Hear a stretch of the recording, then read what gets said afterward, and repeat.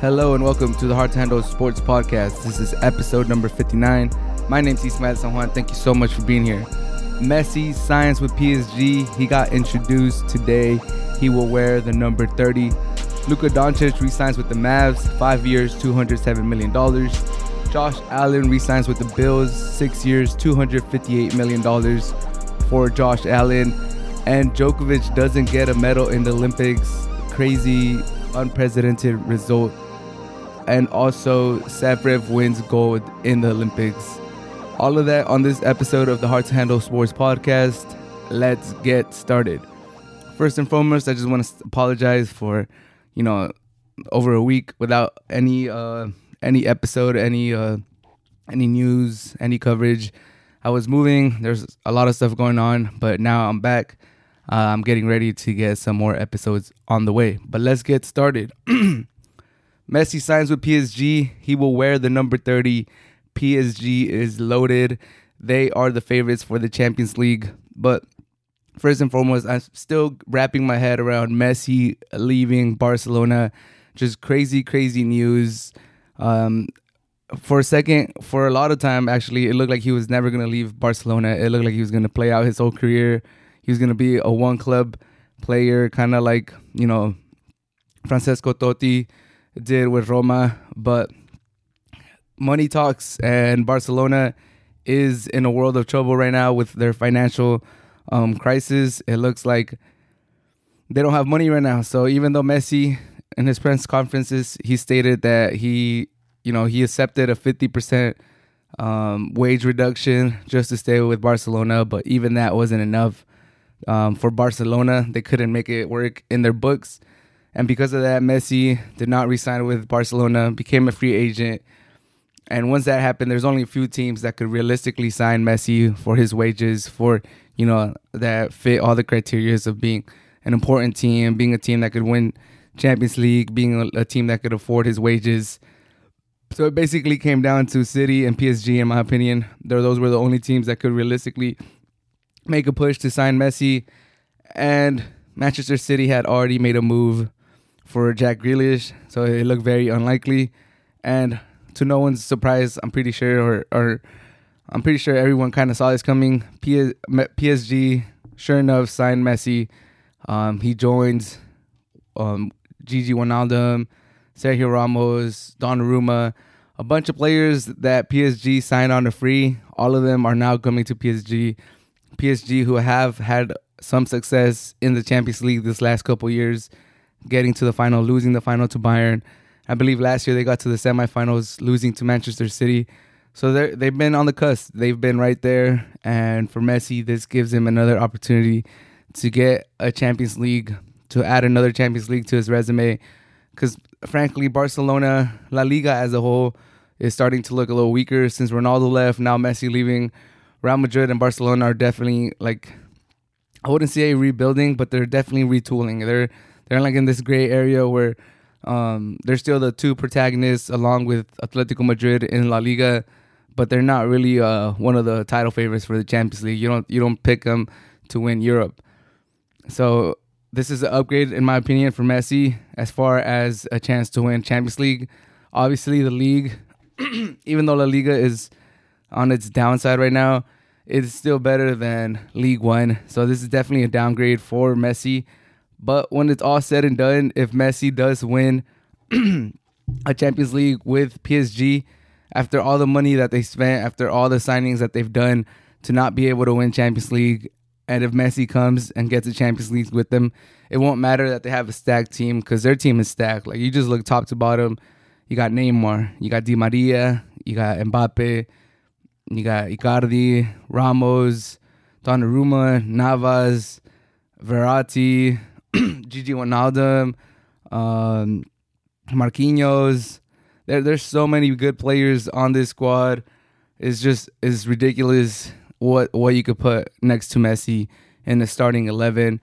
PSG is definitely the title favorites. They add Messi, the best player in the world, or wherever you rank them. He's up there in age, but he's still very influential on the field. Is ridiculous. So I think Messi winning League One, winning all those little titles, the League Cup, that's not really going to do too much for his legacy. if he wins the Champions League with PSG, that's really going to add to his stature. One of the knocks against Messi was that he was always with Barcelona and the system. He was coddled. That's one of the arguments that people have against Messi for all-time great or whatever. How strong is that argument? I mean, not too strong, but it is one of the arguments. So now he gets to go to PSG and prove himself in another league, in another team, in another system. And I think he will do great. PSG is stacked, man. Like, it's ridiculous. I think as a neutral or as a supporter of a different team, everyone is now rooting against PSG. PSG becomes like I don't know. They become like the Lakers or, you know, any of those powerhouses that get rooted against because they're just so good. They sign all the good players. They, you know, all the other teams envy them. That's PSG now. They're just loaded top to bottom. The fact that you put up Mbappe, Messi, and Neymar as your front three, that's just insane. That's an all-star team of the world. That's like a world 11 almost in the PSG squad. You have Sergio Ramos, you have Messi. The two captains of the El Clásicos in the last few years are now both playing for PSG. It's ridiculous. It's some crazy stuff that's going on. PSG is loaded. But in the same light that I would give Messi credit, or all those naysayers that would give Messi credit, you know, saying that he won the Champions League with a different team, it could also be a downfall for Messi if he doesn't win the Champions League with PSG. This team is so stacked. This team is loaded. It has depth. I think it would be, it wouldn't kill his career or his resume by any means. He just won Copa America with Argentina. His legacy is cemented. He's one of the all-time greats, if not the best ever. But I think it would look bad for a player of Messi's stature to go to PSG with that loaded of a team and not win a Champions League, because they are so loaded. They were loaded before Messi. They were probably one of the favorites to win Champions League even before Messi. Donnarumma, Ramos, Wijnaldum, so many good players that they got for free, and, you know, still loaded roster. So, and now you add Messi on top of that, who still has 2, 3, 4 good years remaining. He's getting older, but he's still Messi. I'm just saying, PSG better, you know, live up to their billing, live up to their wages, live up to the expectation they've been carrying since, you know, that money influx came into their program, like, 7, 8 years ago. They need to get a Champions League. This is their year. I'm excited for Messi. I'm excited for League One. Messi is the type of player that could elevate League One as a whole, that could take League One to maybe a top 5 in the world ranking, top 3. They could start pushing, you know, the Serie A or the Bundesliga for one of those 3 to 4 spots after La Liga and the Premier League. But what do you guys think? Is this a good move for Messi? Are you guys as shocked as I was? I really believed Messi was going to stay with PSG for his whole career. I did not see, maybe he went back to play for some club in Argentina, or the MLS, as a lot of older people do. But I never really saw him going to another European club, and still, like, with still a lot of years left in his career. Like, he's still Messi. He's not like a declining player or Barcelona's getting rid of him because, you know, they're trying to get somebody else to be the face of their program. But just crazy stuff. Let me know what you guys think. Is Messi going to succeed with PSG? Is League One worthy of Messi? All of that. Let me know. Luka Doncic re-signs with the Mavs. 5 years, $207 million. Just the most expensive, the most lucrative rookie extension in NBA history. He was eligible for the Supermax because he had made 2 first All-NBA teams in his first 3 years. Just crazy stuff by Luka Doncic. Winning Rookie of the Year his rookie year, and then becoming first team All-NBA his second year, and then repeating on that first team All-NBA his third year. One of the best starts to a career ever. He's barely 22 years old, and he's accomplished so much. He has one of the best resumes ever for a 22-year-old. And, you know, the sky's the limit for Luka Doncic. I love this man. He's my favorite player. He played for Real Madrid in Spain before coming to the NBA. He's been on my radar for a little bit. I love Luka Doncic. He thoroughly deserves this. And now, you know, the clock is ticking for the Mavs because it's a 5-year extension, but the 5th year is a player option. So they do technically have him till the 2026-2027 season, but he could opt out after the 2025-2026 season. So if they're not making noise by 2023, 2024, maybe even 2022, 2023 season, there's gonna be some rumblings about Luka Doncic wanting out, about the people around him wanting him to go somewhere else. So that it looks beautiful. 5 years, $207 million on top of the year he had left on his rookie deal. So 6 more years of Luka Doncic. But realistically, since it's a player option, you got 5 more years. And realistically, once you get to those last 2 years, you start thinking like, okay, is he going to resign? Do we got to trade him? What's going on with this player? So realistically, if we analyze this as all the other great stars have played for other teams, the Mavs have 3 years. 3 years where they could, play it safe, relax, see how it goes out, or they could just push the envelope and show Luka that, hey, you're going to be here for life. Like, we care about you. We know how much your legacy means to you. We know how good of a player you are. So we're going to surround you. We're going to nurture you, and you don't have to look anywhere else. So I'm looking at 3 years. If you're a Mavs fan, obviously you should be excited. You should be happy. There was a slim possibility that he left, go somewhere else.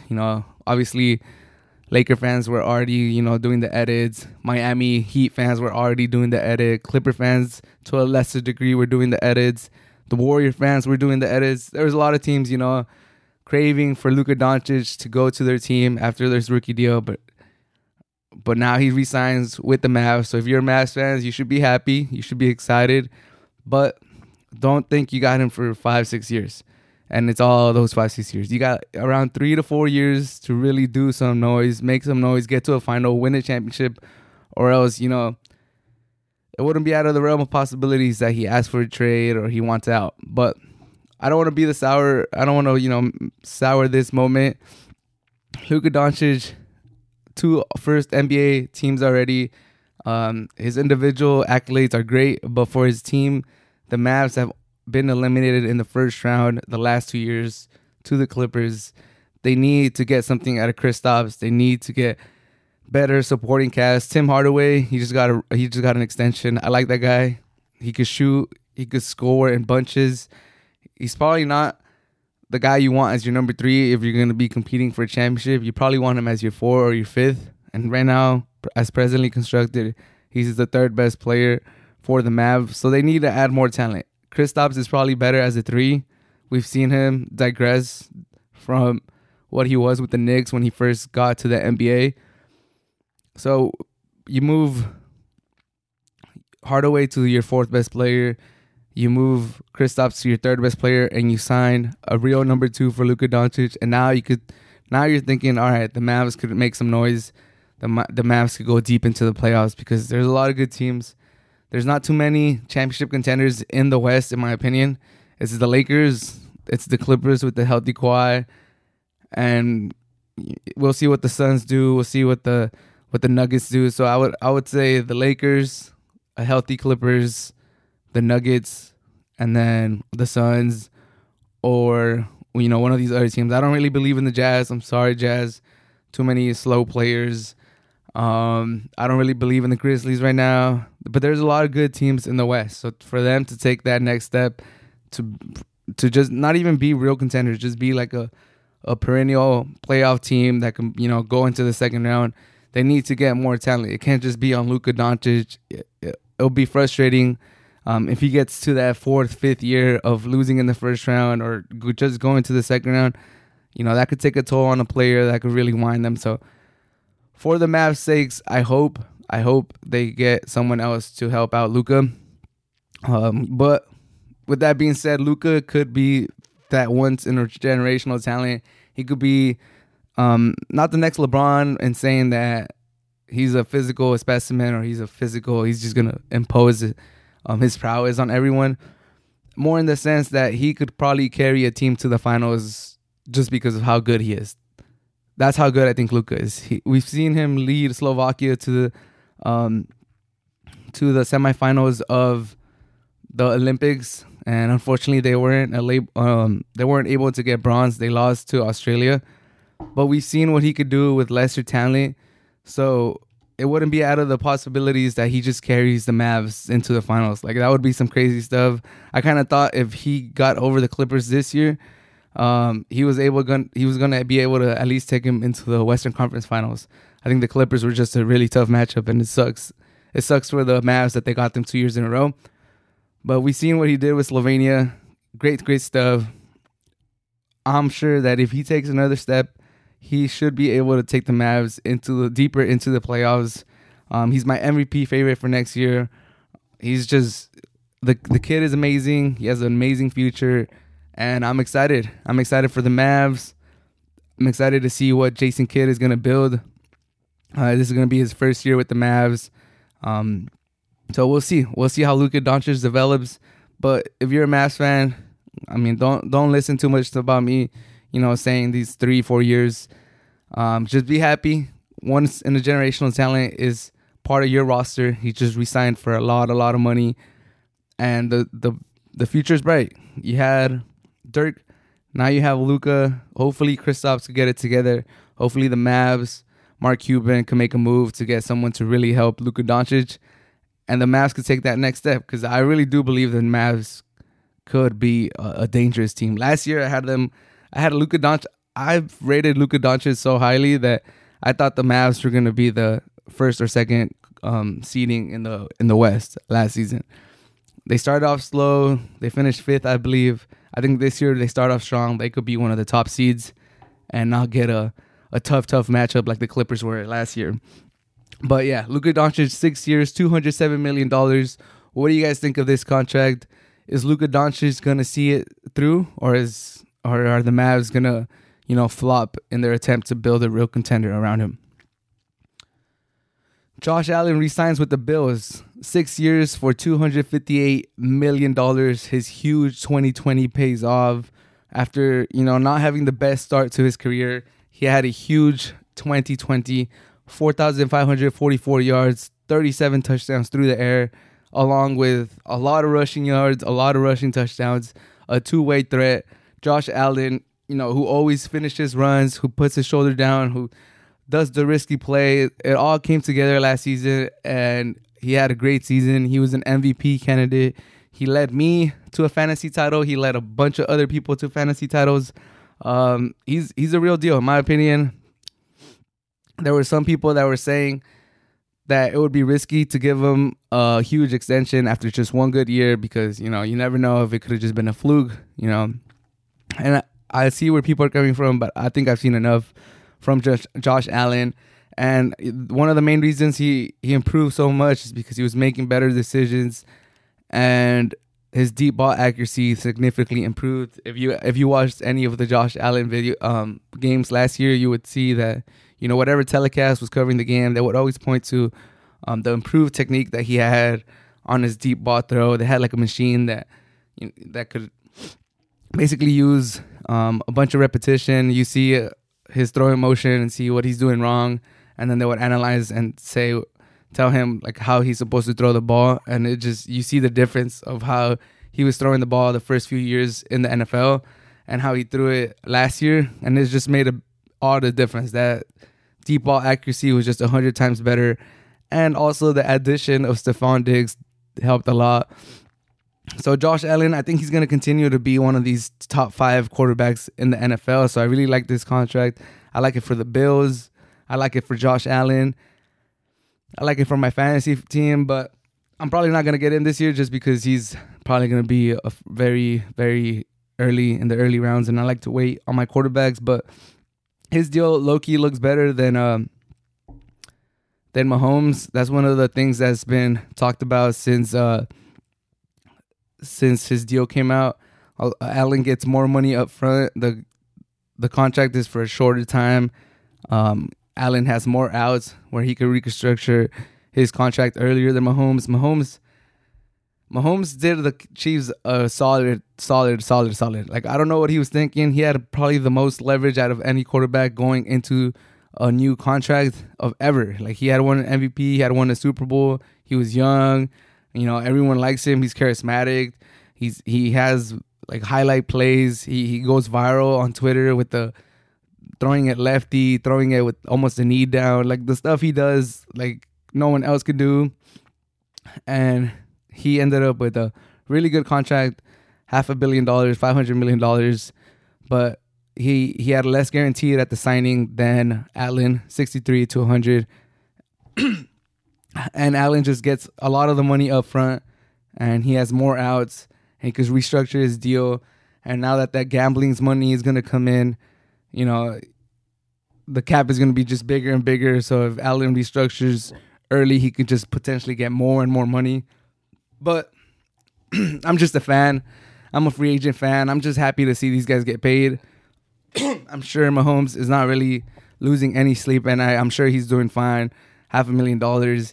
He has stake in the Kansas City baseball team. I'm pretty sure he's doing other investment. The man is doing good for himself. I'm sure the Chiefs worked out with one of their sponsors too, where you're like, okay, we'll throw you some money on one of our sponsors would throw you more money, so so you even out, so you're good, so you're always happy, you're always right.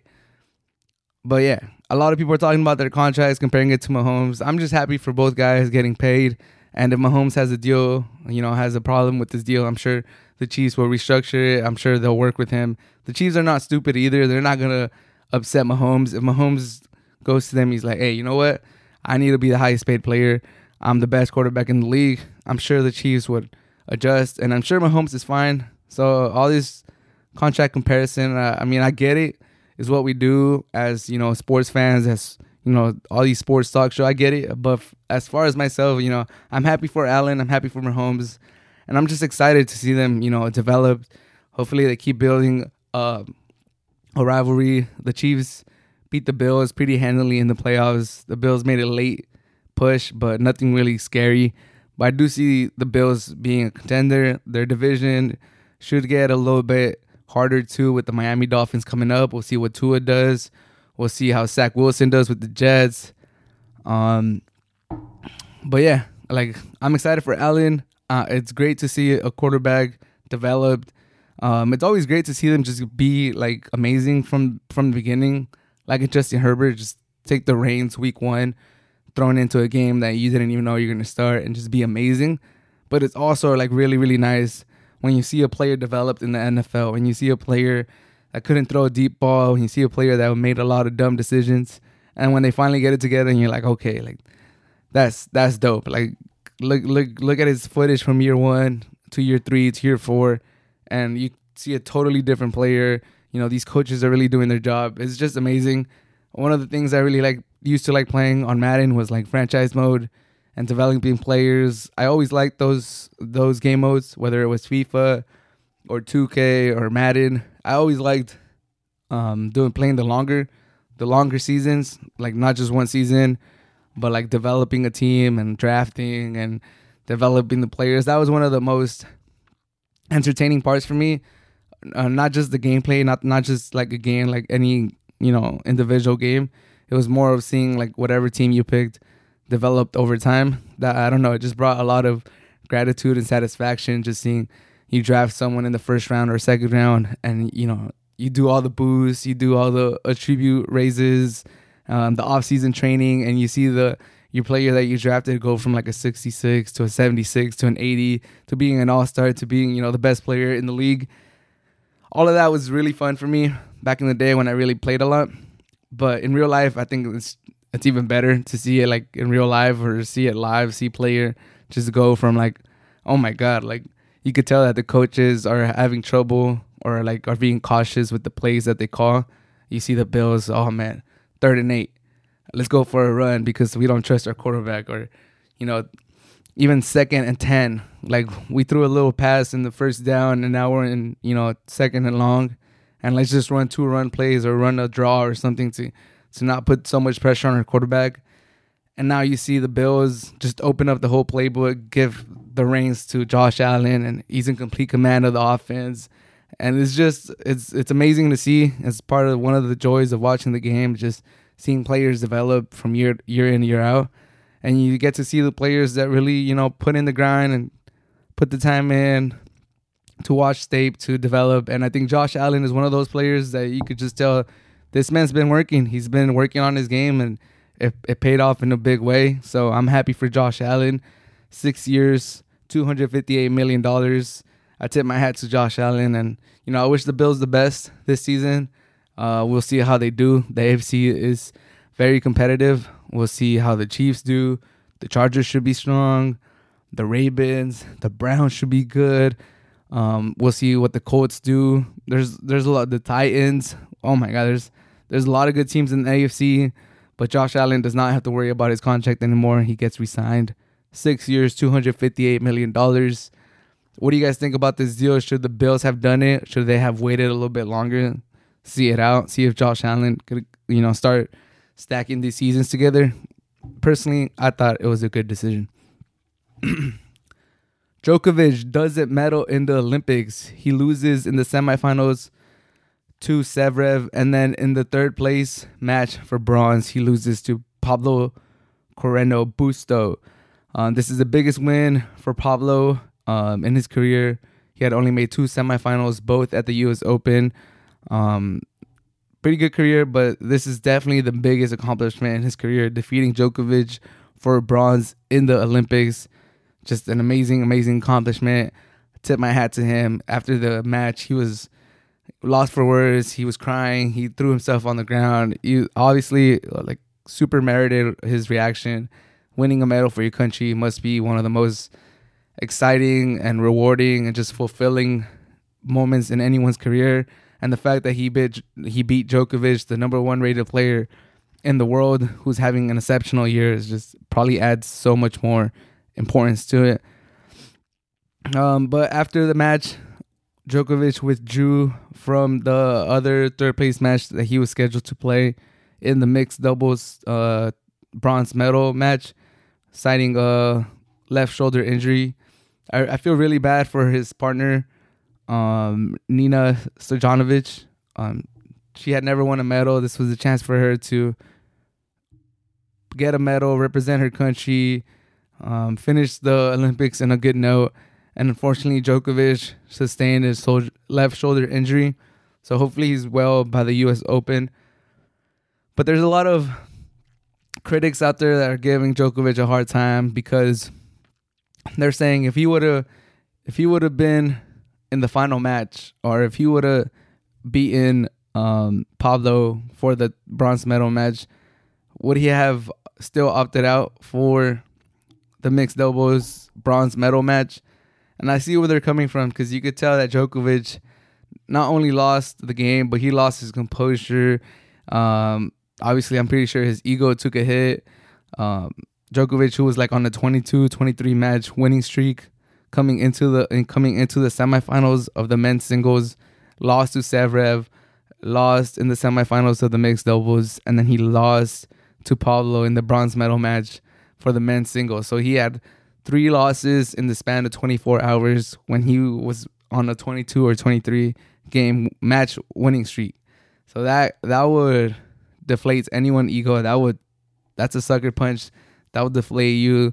And the heat was 90 degrees. I'm not giving Djokovic an excuse, but for all those people that are giving him, some slack for pulling out of the bronze medal match in the mixed doubles, man, it must have been a tough decision. It must have been ugly, but I feel for the man. You're on top of your game. You're trying to get that golden slam, be the first male in history to do it, and you fall short.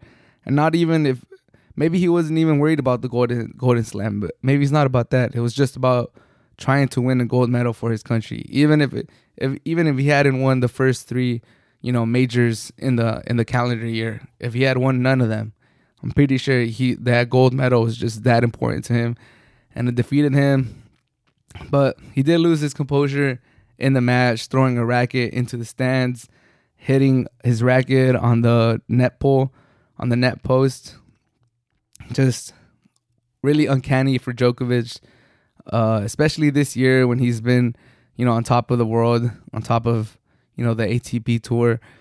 He lost 6-4, and then he won a crazy, ridiculous second set, winning a tiebreaker 8-6, I believe. And then he lost 6-3 in the third set. he should still be the favorite for the U.S. Open, but after losing 3 matches in 24 hours, I think some of his mystical energy, allure that he has could be gone. The announcers for NBC always mention it. They always say sometimes Djokovic just wins his matches before the match is even played.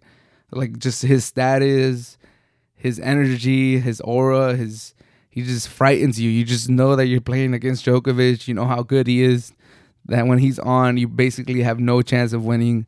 And it's like a mind game. You got to just play your game and not think too much about Djokovic and how good he is and, you know, the 20 Grand Slams and everything that he's done in his career. But that's easier said than done. Like, you're playing Djokovic. You're playing probably the greatest player ever. So you start doubting yourself before you even play Djokovic. And then obviously Djokovic has earned that status, and he's earned that like bigger than the sport type of status that he imposes on other players.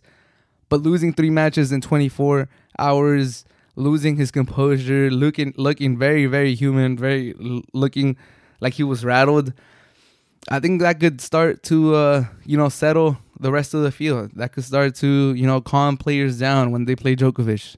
They could just think about these moments in the Olympics. They could just think about how Djokovic, one of the greatest, if not the greatest player ever, has not been able to get a gold medal in the Olympics, whether it be men's singles or mixed doubles.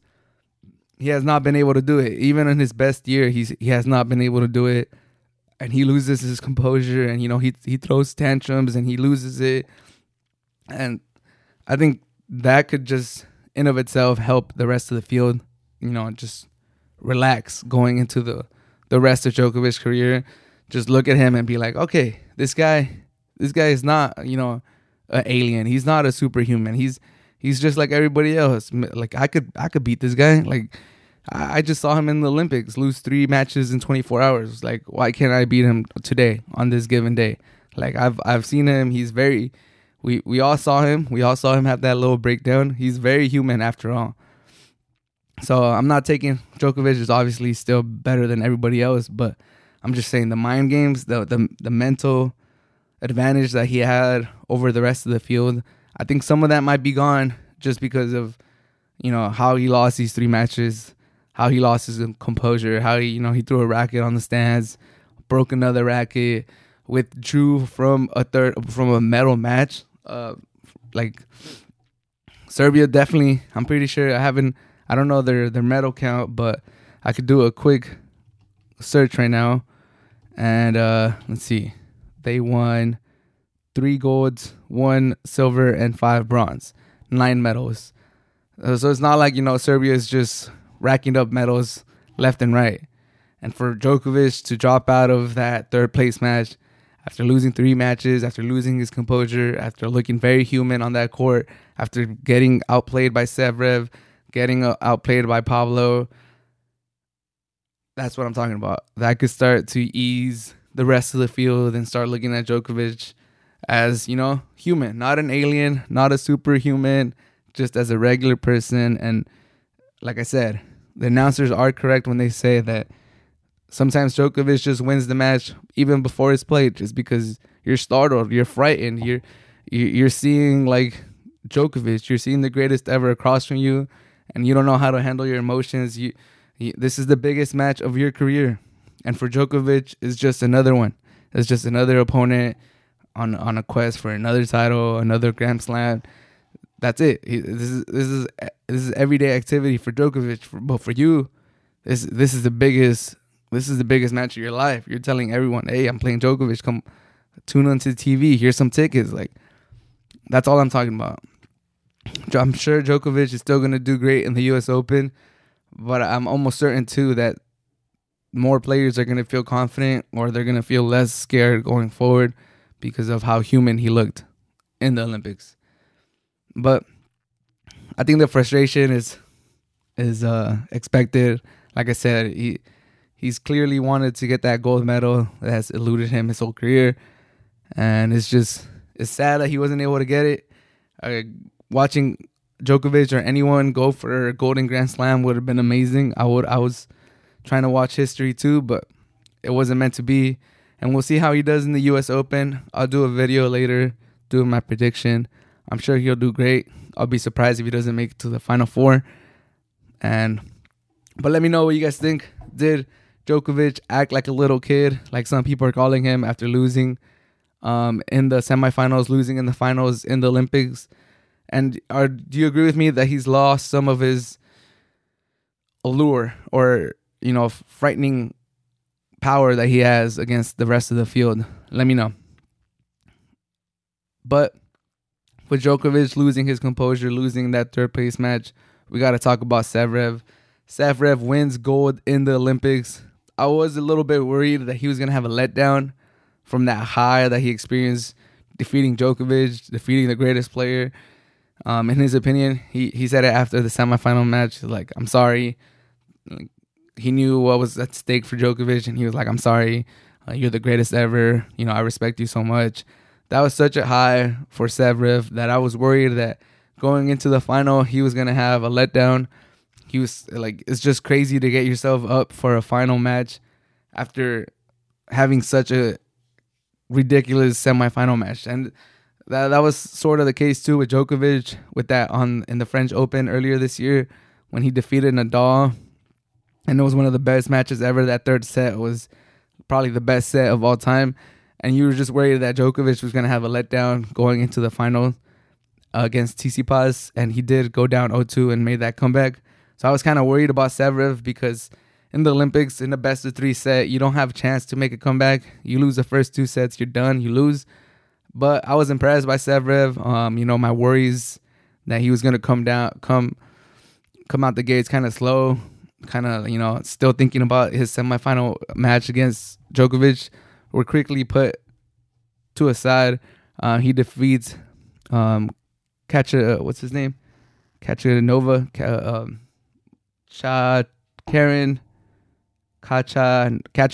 I believe. I'm sorry, I'm mispronouncing his name so bad. He beats him 6-3 and 6-1 in 79 minutes. He imposed his will on him. That serve was hot. His returns were amazing. He was covering the court like I've never seen a 6'6" person do. Zverev, he's quick, man. He's 6'6". He's tall. He uses all his lankiness. He uses all his height when he serves, when he returns, when he uses that forehand. But he covers the court very, very impressively. I really enjoyed Zverev's tennis this Olympics. He dropped 1 set in the whole Olympics. Just an extraordinary tournament for Zverev. He gets gold for Germany. And after defeating Karen, he says, there is nothing better than this. You are not only playing for yourself, you are playing for your country, and the Olympics are the biggest sporting event in the world.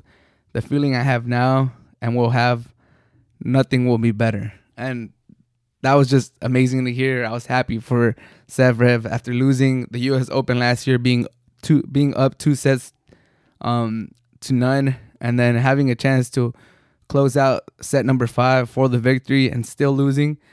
I was worried that he was gonna, take a nosedive in his career. That was gonna be too hard of a defeat, and he had some bumps along the road this year. But for him to bounce back, defeat Djokovic, defeat Karen Kachanov in the final is just really, really impressive.